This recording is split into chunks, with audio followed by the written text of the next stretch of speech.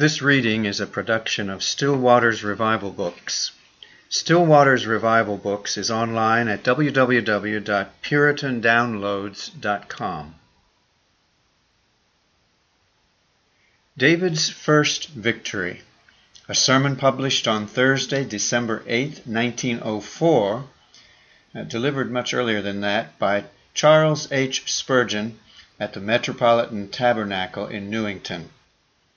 So David prevailed over the Philistine with a sling and with a stone, and smote the Philistine and slew him. But there was no sword in the hand of David.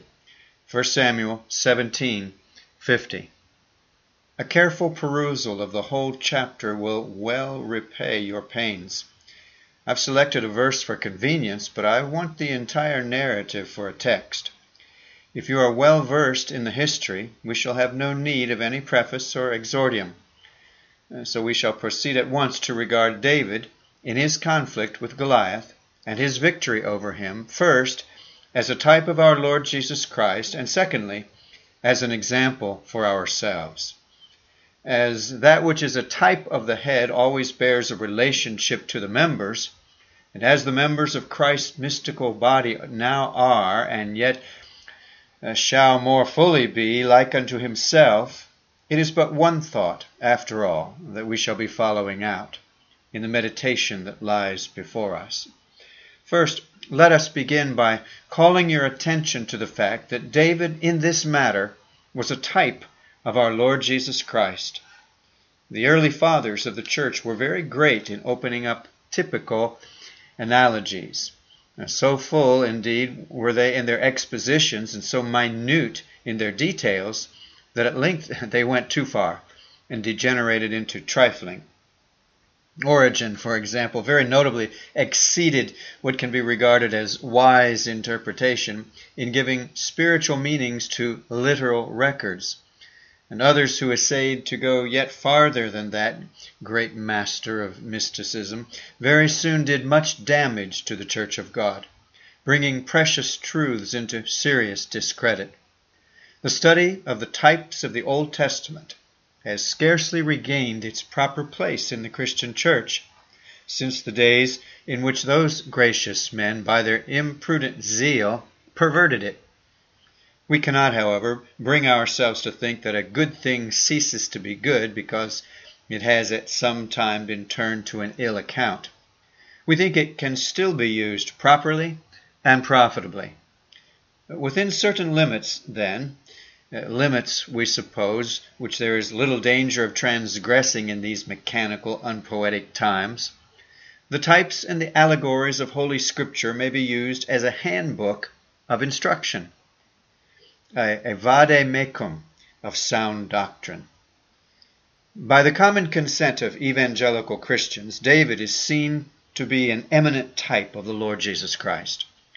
With regard to this particular transaction, let us note at the outset that before he fought with Goliath, David was anointed of God.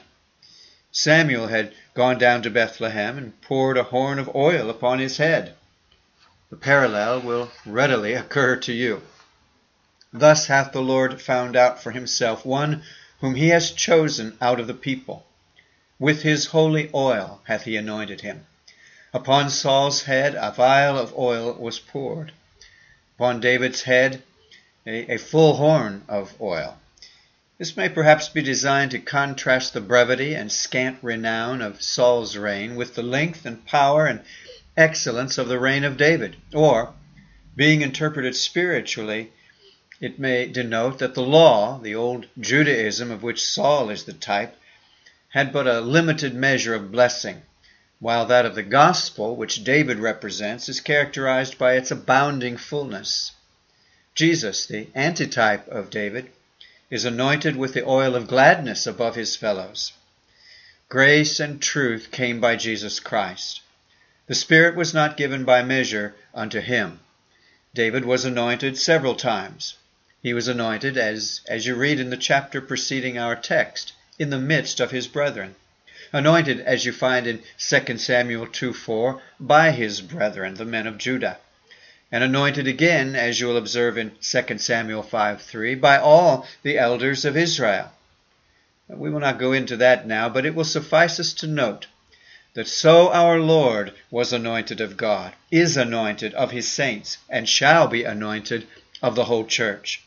The Spirit of the Lord was upon him, and it was in the power of that Spirit with which he was anointed of the Father that he went forth to fight the great battles of his church. At his baptism, coming up out of the Jordan, he was anointed by the Spirit as it rested upon him, descending out of heaven like a dove. And straightway he went, as he was driven, into the wilderness, and held that notable 40 days' conflict with the arch-fiend, the great adversary of souls. His battles were in the spirit and power of the highest, for the might and majesty of the eternal Spirit rested upon him. See how the correspondence goes on. Our Lord was sent by his Father to his brethren, as David was sent by Jesse to his brethren with suitable presents and comfortable words, in order to commune with them. Even so, in the fullness of time, was our Lord commissioned to visit his brethren. He remained concealed for a while in the house of his reputed father, but afterwards he came forth and was distinctly recognized as the sent one of God, bearing countless gifts in his hands, coming on an embassage of mercy and of love from God to those whom he was not ashamed to call his brethren. We have read how David was treated. His brethren did not receive him lovingly. They answered his unaffected kindness with unprovoked rudeness. Bitter things did they lay to his charge. How truly does this answer to the manner in which our Lord, the Son of David, was abused. He came unto his own, and his own received him not. Though he came to them with words of tenderness, they replied to him with words of scorn. For his blessings they gave him curses. For the bread of heaven they gave him stones. And for the benedictions of heaven they gave him the spite of earth, the maledictions of hell. Never was a brother, the firstborn among many brethren, so ill-used by the rest of the household. Surely that parable of the wicked husbandman was fulfilled toward him. We know it is written that the owner of the vineyard said, "They will reverence my son." But contrariwise they said, "This is the heir. Come, let's kill him, and the inheritance shall be ours." Jesus was roughly handled by his brethren, whom he came to bless. David, you will remember, answered his brethren with great gentleness. He did not return railing for railing, but with much gentleness he endured their churlishness. In this he supplied us with but a faint picture of our beloved Master, who, when he was reviled, reviled not again. Consider him that endured such contradiction of sinners against himself. His only reply, even to the strokes which were to effect his death, was, "Father, forgive them, for they know not what they do." We hid, as it were, our faces from him. He was despised, and we esteemed him not. Yet for all that, no word of anger dropped from his lips. He might have said, "Is there not a cause?" Little spake he, however, in his own defense. He rather went about his life work as zealously as if all who saw him had approved him. And so David, being thus rejected of his brethren, became a type of Christ. We pass on to observe that David was moved by an intense love of his people. He saw them defied by the Philistines. As he marked how they were crushed in spirit before their formidable enemies, a fervent indignation stirred his soul. But when he heard the terms of defiance, he felt that the God of Israel himself was compromised in this quarrel. The name of Jehovah was dishonored. That braggart giant who stalked before the host defied the armies of the living God. No wonder that the warm and devout heart of the brave young shepherd was moved with a mighty heaving. The passion of a warrior kindled in his breast at the sound of that profane voice of the uncircumcised Philistine, who could trifle with the honor of Jehovah, the God of heaven and of earth. A further motive was present to stimulate his patriotic ambition. How could David's bosom fail to glow with strong emotion when he was told that the man who should vanquish and slay that Philistine should be married to the king's daughter. Such a prize might well quicken his ardor, but with all these motives acting upon him, his determination to go forth and do battle with the champion of Philistia was prompt and resolute. Now in all this he plainly foreshadowed our Lord Jesus Christ. He loved his own. He was always ready to lay down his life for the sheep, but he loved his Father. Wished ye not, he had said of old, that I must be about my Father's business? The zeal of thine house hath eaten me up. And then there was the joy that was set before him, that he should have the church for his spouse, that at the peril, not to say the price of his life, he should obtain her, that he should see of the travail of his soul in her, and should be satisfied. She was to be lifted up to his royalties, and to share his crown and throne. The New Jerusalem, the mother of us all, was to be unto Jesus the gift of God as his reward. And this inspired him.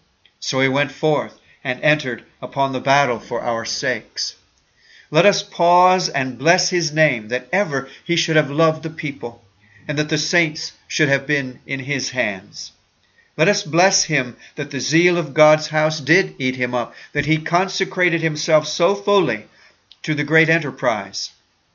Above all, let us humbly and gratefully bless him that he loved us and gave himself for us. As a part of his church, whom he had betrothed unto himself forever, we are partakers in all that he did. It was for us that he fought the fight. For us he won the victory. For us he has gone into glory. And he will come by and by to take us up to behold that glory and be with him where he is. While we see the type in David, let's take care not to forget to adore Jesus himself, who is here mirrored forth to our minds in the achievement of our salvation. I might indeed instance many further details in which David yet further became a type of our Lord. And the whole narrative, being full of minute particulars, supplies us copiously with points of analogy. But there is one thing I would have you especially observe. Goliath is called in the Hebrew not champion, as we read it in the English, but the middle man, the mediator. If you put the whole case fairly before your own minds, you will readily see the fitness of the word that is used. There is the host of the Philistines on the one side, and there is the host of Israel on the other side. A valley lies between them. Goliath says, I will represent Philistia. I stand as the middleman. Instead of all the rank and file coming forth personally to the fight, I appear as the representative of my nation, the mediator. Choose you a mediator who will come and contend with me. Instead of the battle being between the individuals of which the respective armies are composed, let two representative men decide in dread duel the question in debate. Now, it is exactly upon that ground that the Lord Jesus Christ fought the battles of his people.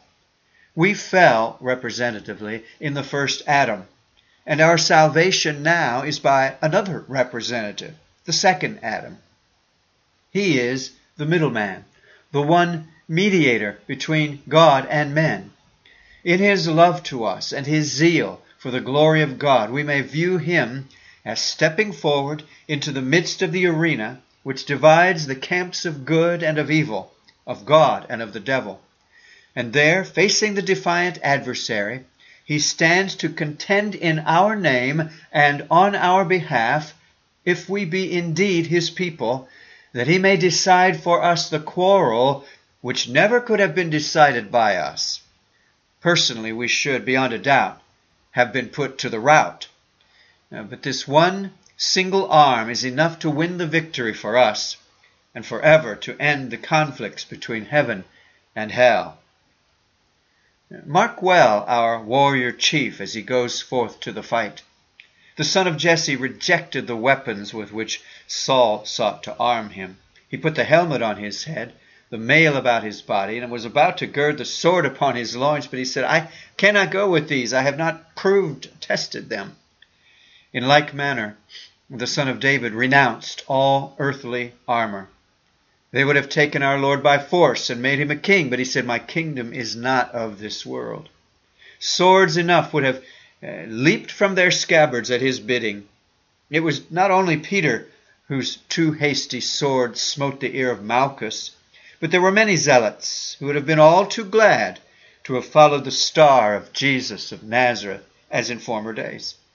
And yet more frequently, in later days, the Jews followed impostors who declared themselves to be commissioned by the Most High for their deliverance. But Jesus said, "Put up again thy sword into its place, for all they that take the sword shall perish with the sword."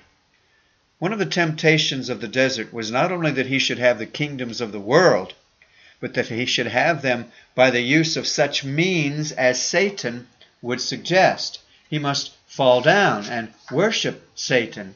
He must use the carnal weapon, which would be tantamount to worshiping him. Jesus would not have it. To this day, the great fight of Jesus Christ with the powers of darkness is not with sword and helmet, but with the smooth stones of the brook, the simple preaching of the gospel, with the shepherd's crook of the great head of the church held in our midst.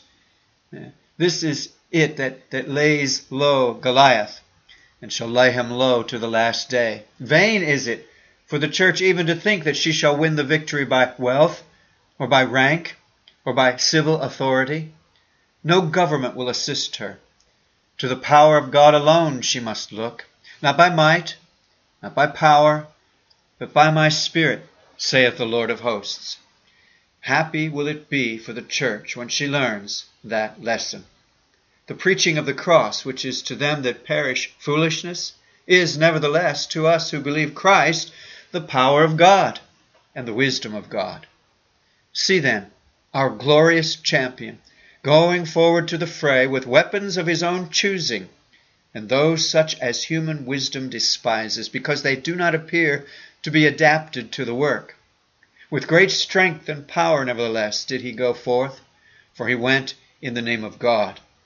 "Thou comest to me," said David, "with a sword, and with a spear, and with a shield. But I come to thee in the name of the Lord of hosts." Such, too, is the predominating influence which renders the gospel omnipotent. Christ is God's propitiation. God hath set him forth to be a propitiation for sin. Christ is appointed of God, anointed of God, sent of God. And the gospel is God's message, attended with God's Spirit. If it be not, then is it weak as water. It must fail. But since the Lord has sent it, and he has promised to bless it, we may rest assured it will accomplish the ends for which it was ordained. I come to thee in the name of the Lord of hosts.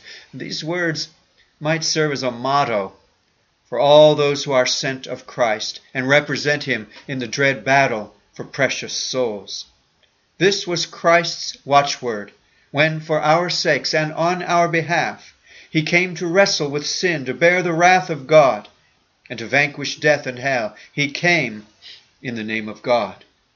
Mark you well that David did smite Goliath, and he smote him effectually, not in the loins, or on the hand, or on the foot, but in a vital point he delivered the stroke that laid him low. He smote him on the brow of his presumption, on the forehead of his pride. I suppose he had lifted up his visor to take a look at his contemptible adversary when the stone sank in, which let out forever the boastful soul. And so, when our Lord stood forth to contend with sin, he projected his atoning sacrifice as a stone that has smitten sin and all its powers upon the forehead. Thus, glory be to God, sin is slain. It is not merely wounded, but it is slain by the power of Jesus Christ. And remember that David cut off Goliath's head with his own sword. Augustine, in his comment on this passage, very well brings out the thought that the triumph of our Savior, Jesus Christ, is here set forth in the history of David. He, through death, destroyed him that had the power of death, that is, the devil. He, death, by dying, slew. Cut off the giant's head with his own sword. Now, the cross that was meant to be the death of the Savior was the death of sin. The crucifixion of Jesus, which was the consummation of his victory of Satan, was the consummation of his victory over Satan. Lo, this day I see in our conquering hero's hand the grisly head of the monster sin, all dripping with gouts of gore. Look ye at it, ye that once were under its tyranny. Look at the terrible lineaments of that hideous and gigantic tyrant. Your Lord has slain your foe. Your sins are dead. He has destroyed them. His own arm, single-handed and alone, has destroyed your gigantic enemy. The sting of death is sin. The strength of sin is the law. But thanks be to God, which giveth us the victory through our Lord Jesus Christ. Blessed and magnified be his holy name. And when David had thus achieved the death of Goliath, he was met by the maidens of Israel, who came forth and sang in responsive verse, accompanied with the music of their timbrels and joyous dancing. Saul hath slain his thousands, and David his 10,000s. And so he had his triumph. Meanwhile the hosts of Israel, seeing that the Philistine giant was dead, took heart and dashed upon the adversary. The Philistines were affrighted, and they fled, and every Israelite that day became a victor through the victory of David.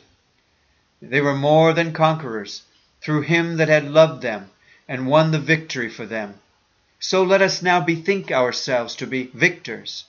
Our Lord has won the victory. He is to his glory gone. The angels have met him on the way. They have said, Lift up your heads, O ye gates, even lift them up, you everlasting doors, and the King of glory shall come in. They that have been with him have answered to the question, Who is this King of glory? They have said, The Lord strong and mighty, the Lord mighty in battle, the Lord of hosts. He is the King of glory. And this day, the feeblest believer triumphs in Christ. Though we should have been beaten, nor could we have hoped for victory, yet now, through Jesus Christ our Lord, we chase our enemies, we trample sin under our feet, and we go from strength to strength through his completed victory. There's much room for you to think here. Will you think this over for yourselves? It's better I should not do all the thinking for you. You'll find the analogy capable of much amplification. I've given you only, just as it were, a sort of charcoal outline, a rough draft. Make a picture of it at your leisure. It may prove a beneficial study, a profitable meditation. But number 2, with much brevity, let's now revert to David as an example for every believer in Christ. Above all things, it behooves us, dear brethren and sisters, to consider that if we are ever to do anything for God and for his church, we must be anointed with holy oil. Oh, how vain it would be for us to grow zealous with a sort of creature carnal fanaticism, and to attempt great things in sheer presumption, which can only issue in utter failure. Unless the Spirit of God be upon us, we have no might from within and no means from without to rely upon. Wait upon the Lord, beloved, and seek strength from him alone. There cannot come out of you what has not been put into you. You must receive and then give out. Remember how the Lord Jesus describes it. The water that I shall give in him shall be in him a well of water, springing up into everlasting life. And again in another place, he that believes on me, as the scripture has said, out of his belly shall flow rivers of living water. You cannot do David's work if you don't have David's anointing. When you remember that your divine master tarried for the heavenly anointing, you can hardly expect to do without it. Be not so foolish. Christ went not to his public ministrations until the Spirit of God rested upon him. The apostles tarried at Jerusalem and went not forth to preach until power was given to them from on high. The point, the prerequisite, the sine qua non with us is to have that power. Oh, to preach in that power, to pray in that power, to look after wandering souls in that power. Your Sunday school work, your home missionary work, your evening form of ministry for Christ must be done in that power. Get ye to your knees, get ye to the cross, get ye to your Master's feet. Sit ye still in faith and hope until he shall have given you the strength that shall qualify you to do the Master's work in the Master's way, to the Master's praise. David, too, stands before us as an example of the fact that our opportunity will come if our efficiency has been bestowed. Without our being very particular to seek it, David fell into position.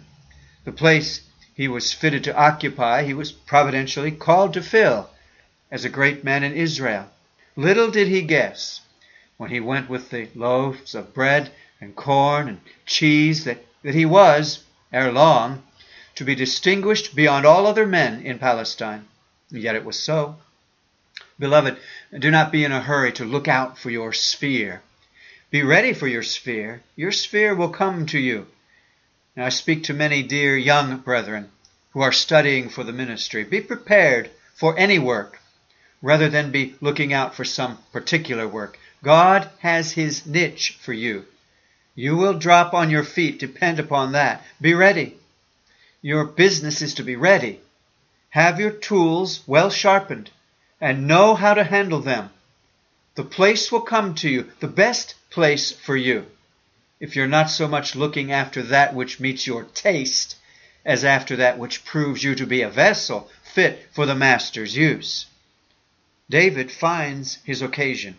He has received the Spirit first, which is the main thing, and then he has found the occasion which calls out his credentials. I gather from David's example that when we feel a call to do something for God and for his church, we need not wait until those that we hold in respect coincide with us as to the propriety of entering upon his service. Had David said, well, I better wait until Eliab and Abinadab and Shammah, my elder brothers, are all perfectly agreed that I am the man to fight Goliath, I suspect he would never have fought with Goliath at all. A great deference is due to the judgment of our seniors, but greater respect is due to the motions of the Spirit of God within our heart. I would to God there were more regard shown for those inward monitions among Christians than there is wont to be in these times. If thou hast a thought put into thy heart, or a charge laid upon thy conscience, obey it, man. Act up to it, though no one else perceives it or encourages thee. If God has shown thee his counsel, at your peril hide the presage or shrink from the performance. With the fear of God in our hearts and a commission from God in our hands, shall we halt and hesitate and become the servants of men? I'd rather die than have to come into this pulpit to ask your permission or to get any man's consent as to what I shall preach. God speaks by his Spirit what he has to say to me, and by the help of his good Spirit I will deliver it to you as I hear it from himself. May this tongue be silent, or ever it becomes the servant of man. David was of that mind. He felt he had something to do. And though he could listen to what other people had to say, yet they were no masters of his. He served the living God, and he went about the business entrusted to him undaunted by any judgment they might form of him. He that speaketh for God should speak honestly. Let others criticize and sift the chaff from the wheat. He must expect that. But as for himself, let him give out that pure wheat as he believeth it to be, and fear no man, lest he come under the condemnation of the God of heaven. Go, my brother, about the business, if God give it to thee to do. If I upbraid thee, what of that? I'm but a man. Or if all those in whose good esteem thou wouldst gladly stand turn upon thee with hard suspicions and cutting censures, they are but men, and to God alone is thine allegiance due. Go thou about thy master's work, as David did, with dauntless nerve, but modest mien. He were an ill servant who, after once getting his master's orders, should leave them unperformed, and excuse himself by saying, "Well, I met one of my fellow servants. He said he thought I might be too bold in my adventure, and therefore I better not attempt it." And to your own master you will stand or fall. Take care that you stand well with him.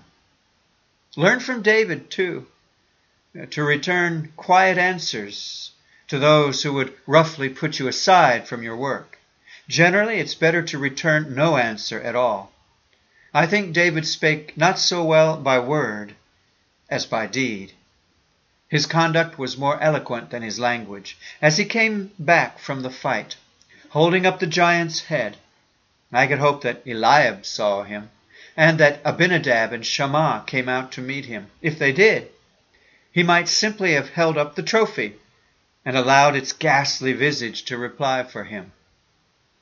It is not, they would think, after all, because of his pride, or the naughtiness of his heart, or from an idle curiosity to see the battle that he has come. They would perceive that he had come to do God's work in his own way, that God had helped him to gain the victory, rout the foe, and relieve the fears of Israel, and that through the man whom they despised, the Lord had made his own name glorious. Learn again from David's example the prudence of keeping to tried weapons. I've often heard it spoken of as an unlikely suing that David should kill the giant with a stone. I think those who talk so miss the point. What missile could to do handier or better suited for the occasion? If the fellow was tall, a sling would carry a stone high enough to reach him. If he was strong, very strong, the sling would give such impetus to the stone that David could assail his adversary without getting within his reach. It was the best weapon he could have used. Oriental shepherds, if those of olden time were like those of modern days, had practiced enough to make them proficient in slinging stones. They spend many hours alone and with their fellows over feats of the sling. It is generally their best weapon for the protection of their sheep in the vast solitudes. I do not doubt that David had learned to sling a stone to a hair's breadth and not miss.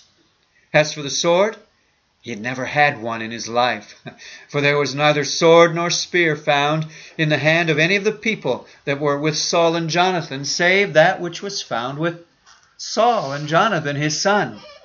We are told as much as that in the 13th chapter of this book. The Philistines had so completely disarmed the whole populace that they had not got any such weapons. With the use of them, therefore, David could not have been familiar.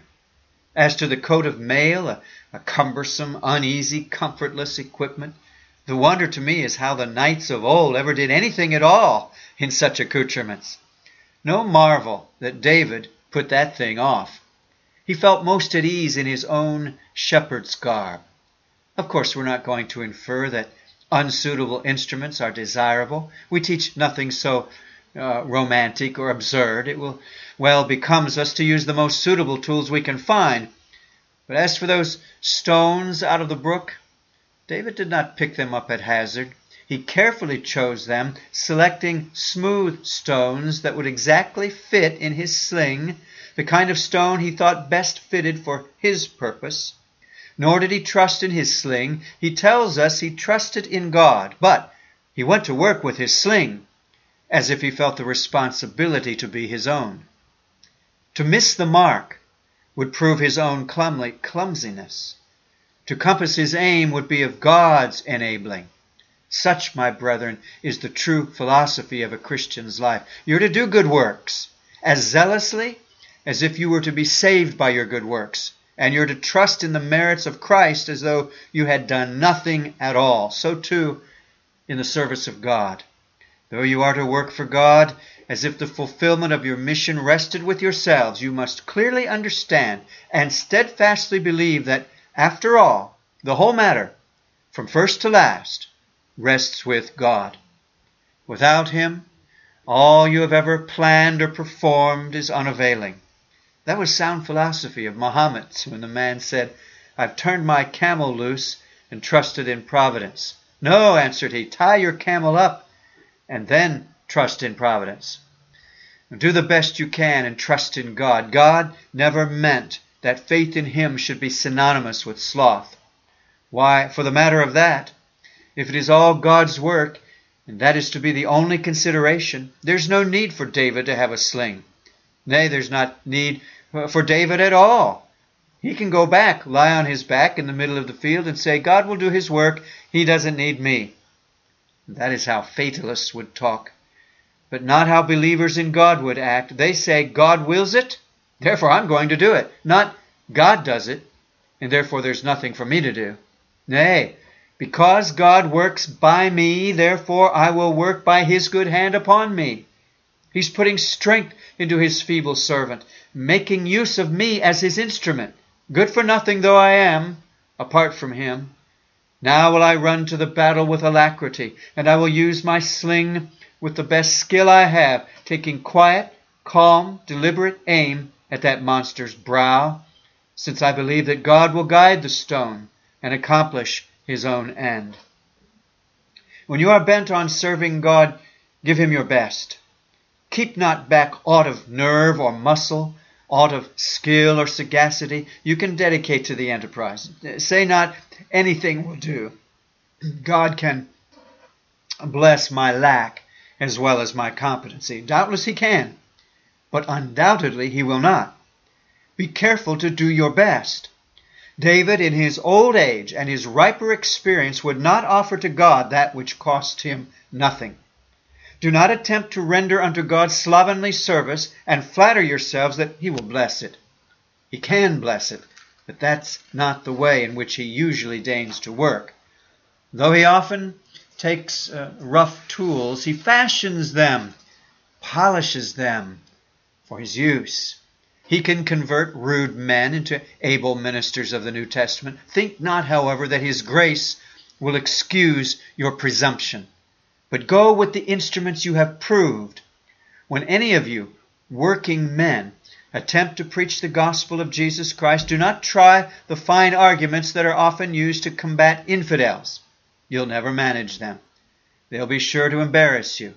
Tell your neighbors and comrades what you have felt and handled of the word of life. Declare to them those things that are written in the Scriptures. These texts are the smooth stones that will suit your sling. Keep to these things. Why, they tell us nowadays that we ought to take up those arguments which are invented by modern philosophers, examine them, study them, and come forward on the Sabbath day and at other times to answer them. That we should use historical research and logical acumen to rebut infidel calumnies. Saul's armor does not fit us. They that like it may wear it. But after all, to preach Christ and Him crucified, to tell out the old story of eternal love and of the blood which sealed it, the manner of redemption, the truth of God's unchangeable grace, this is to use those stones and that sling which will surely find out the forehead of the foe. Next, observe that from the work which David began, he ceased not till he had finished it. He had laid the giant prone upon the soil, but he was not satisfied till he had cut off his head. I wish that some who work for Christ would be as thorough as this young volunteer was. Have you taught a child the way of salvation? Do not leave off till that child is enrolled in the fellowship of believers. Have you faithfully preached the gospel to any congregation of people? Continue to instruct, counsel, and encourage them until you see them established in the faith. Or, if you have refuted a heresy or denounced a vice, follow up the assault until the evil is exterminated. Not only kill the giant, but have his head off.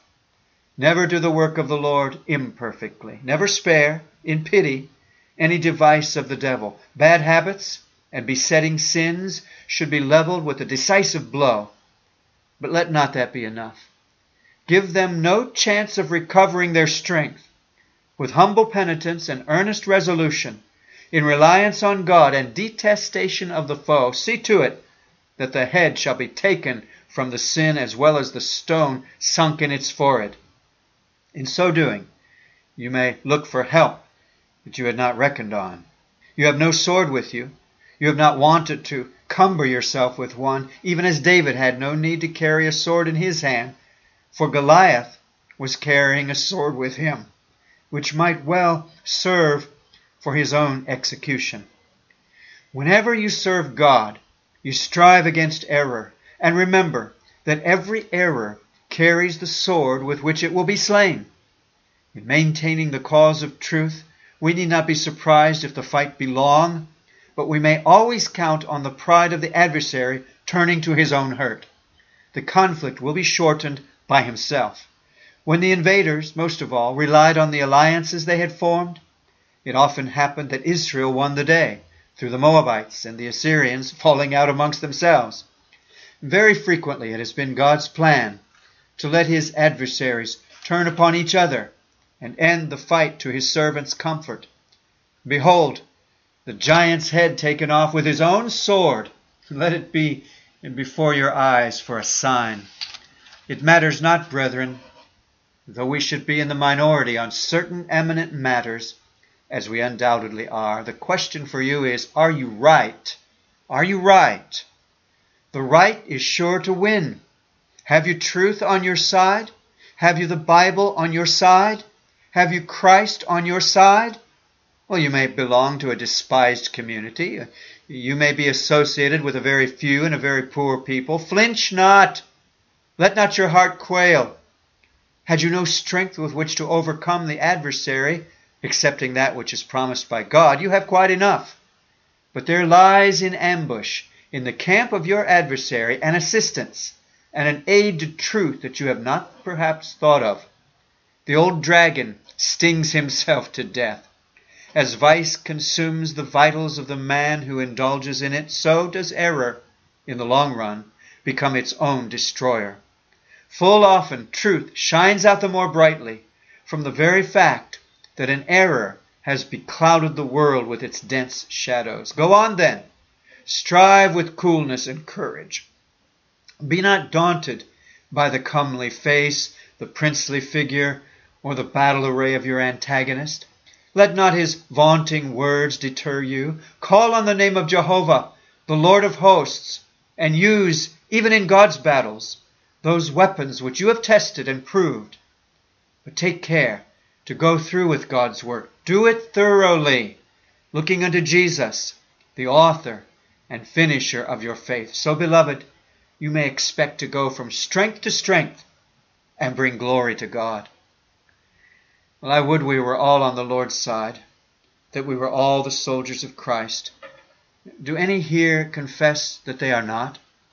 Are there any of you who feel sin lying heavily upon you, and yet you fain would be at peace with God, in fellowship with Jesus? Beloved, Jesus has never yet rejected one that came to him. It has never yet been said that his blood was not able to cleanse the vilest soul. Go to him. You cannot give him greater joy than by going to him and confessing your sin and seeking his mercy. He wants to be gracious. He slays sin, but he takes pity on sinners. He's ready to pardon them. He's the enemy of Goliath, but he sits on Zion's hill, glad to welcome the very poorest of the poor that come to him. If you are the worst sinner that ever lived, he's still able to save to the uttermost. If you have no hope and no confidence, if you feel as though sentence had gone forth that you should die forever, your fears are no clue to God's counsels. He has not spoken the bitter things you have imagined against yourself. Give ear to what he has said. Let the wicked forsake his way, and the unrighteous man his thoughts, and let him return unto the Lord, and he will have mercy upon him, and to our God, for he will abundantly pardon. Oh, to be on Christ's side maintains the heart in calm and inflames the soul with joy, notwithstanding the pain that now tortures your nerves, or the shame that mantles your cheeks. But to be on the other side, to be an enemy of Jesus, is a woe that blights all present joy, and a portent that augurs all future bane. The future! The future! The future! This is the worst of all to be dreaded.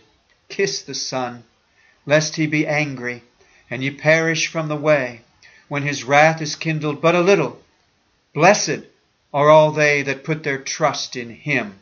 The Lord give you, every one of you, to be thus timely wise, for his name's sake.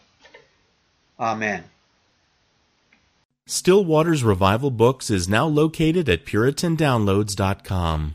It's your worldwide online Reformation home for the very best in free and discounted classic and contemporary, Puritan and Reformed books, MP3s, and videos. For much more information on the Puritans and Reformers, including the best free and discounted classic and contemporary books, MP3s, digital downloads, and videos, please visit Still Waters Revival Books at PuritanDownloads.com. Still Waters Revival Books also publishes the Puritan Hard Drive, the most powerful and practical Christian study tool ever produced. All thanks and glory be to the mercy, grace, and love of the Lord Jesus Christ for this remarkable and wonderful new Christian study tool. The Puritan Hard Drive contains over 12,500 of the best Reformation books, MP3s, and videos ever gathered onto one portable Christian study tool. An extraordinary collection of Puritan, Protestant, Calvinistic, Presbyterian, Covenanter, and Reformed Baptist resources. It's fully upgradable and it's small enough to fit in your pocket. The Puritan Hard Drive combines an embedded database containing many millions of records with the most amazing and extraordinary custom Christian search and research software ever created. The Puritan Hard Drive has been produced to assist you in the fascinating and exhilarating spiritual, intellectual, familial, ecclesiastical, and societal adventure that is living the Christian life. It has been specifically designed so that you might more faithfully know, serve, and love the Lord Jesus Christ, as well as to help you to do all you can to bring glory to His great name. If you want to love God with all your heart, soul, strength, and mind, then the Puritan Hard Drive is for you. Visit PuritanDownloads.com today for much more information on the Puritan Hard Drive and to take advantage of all the free and discounted Reformation and Puritan books, MP3s, and videos that we offer at Still Waters Revival Books.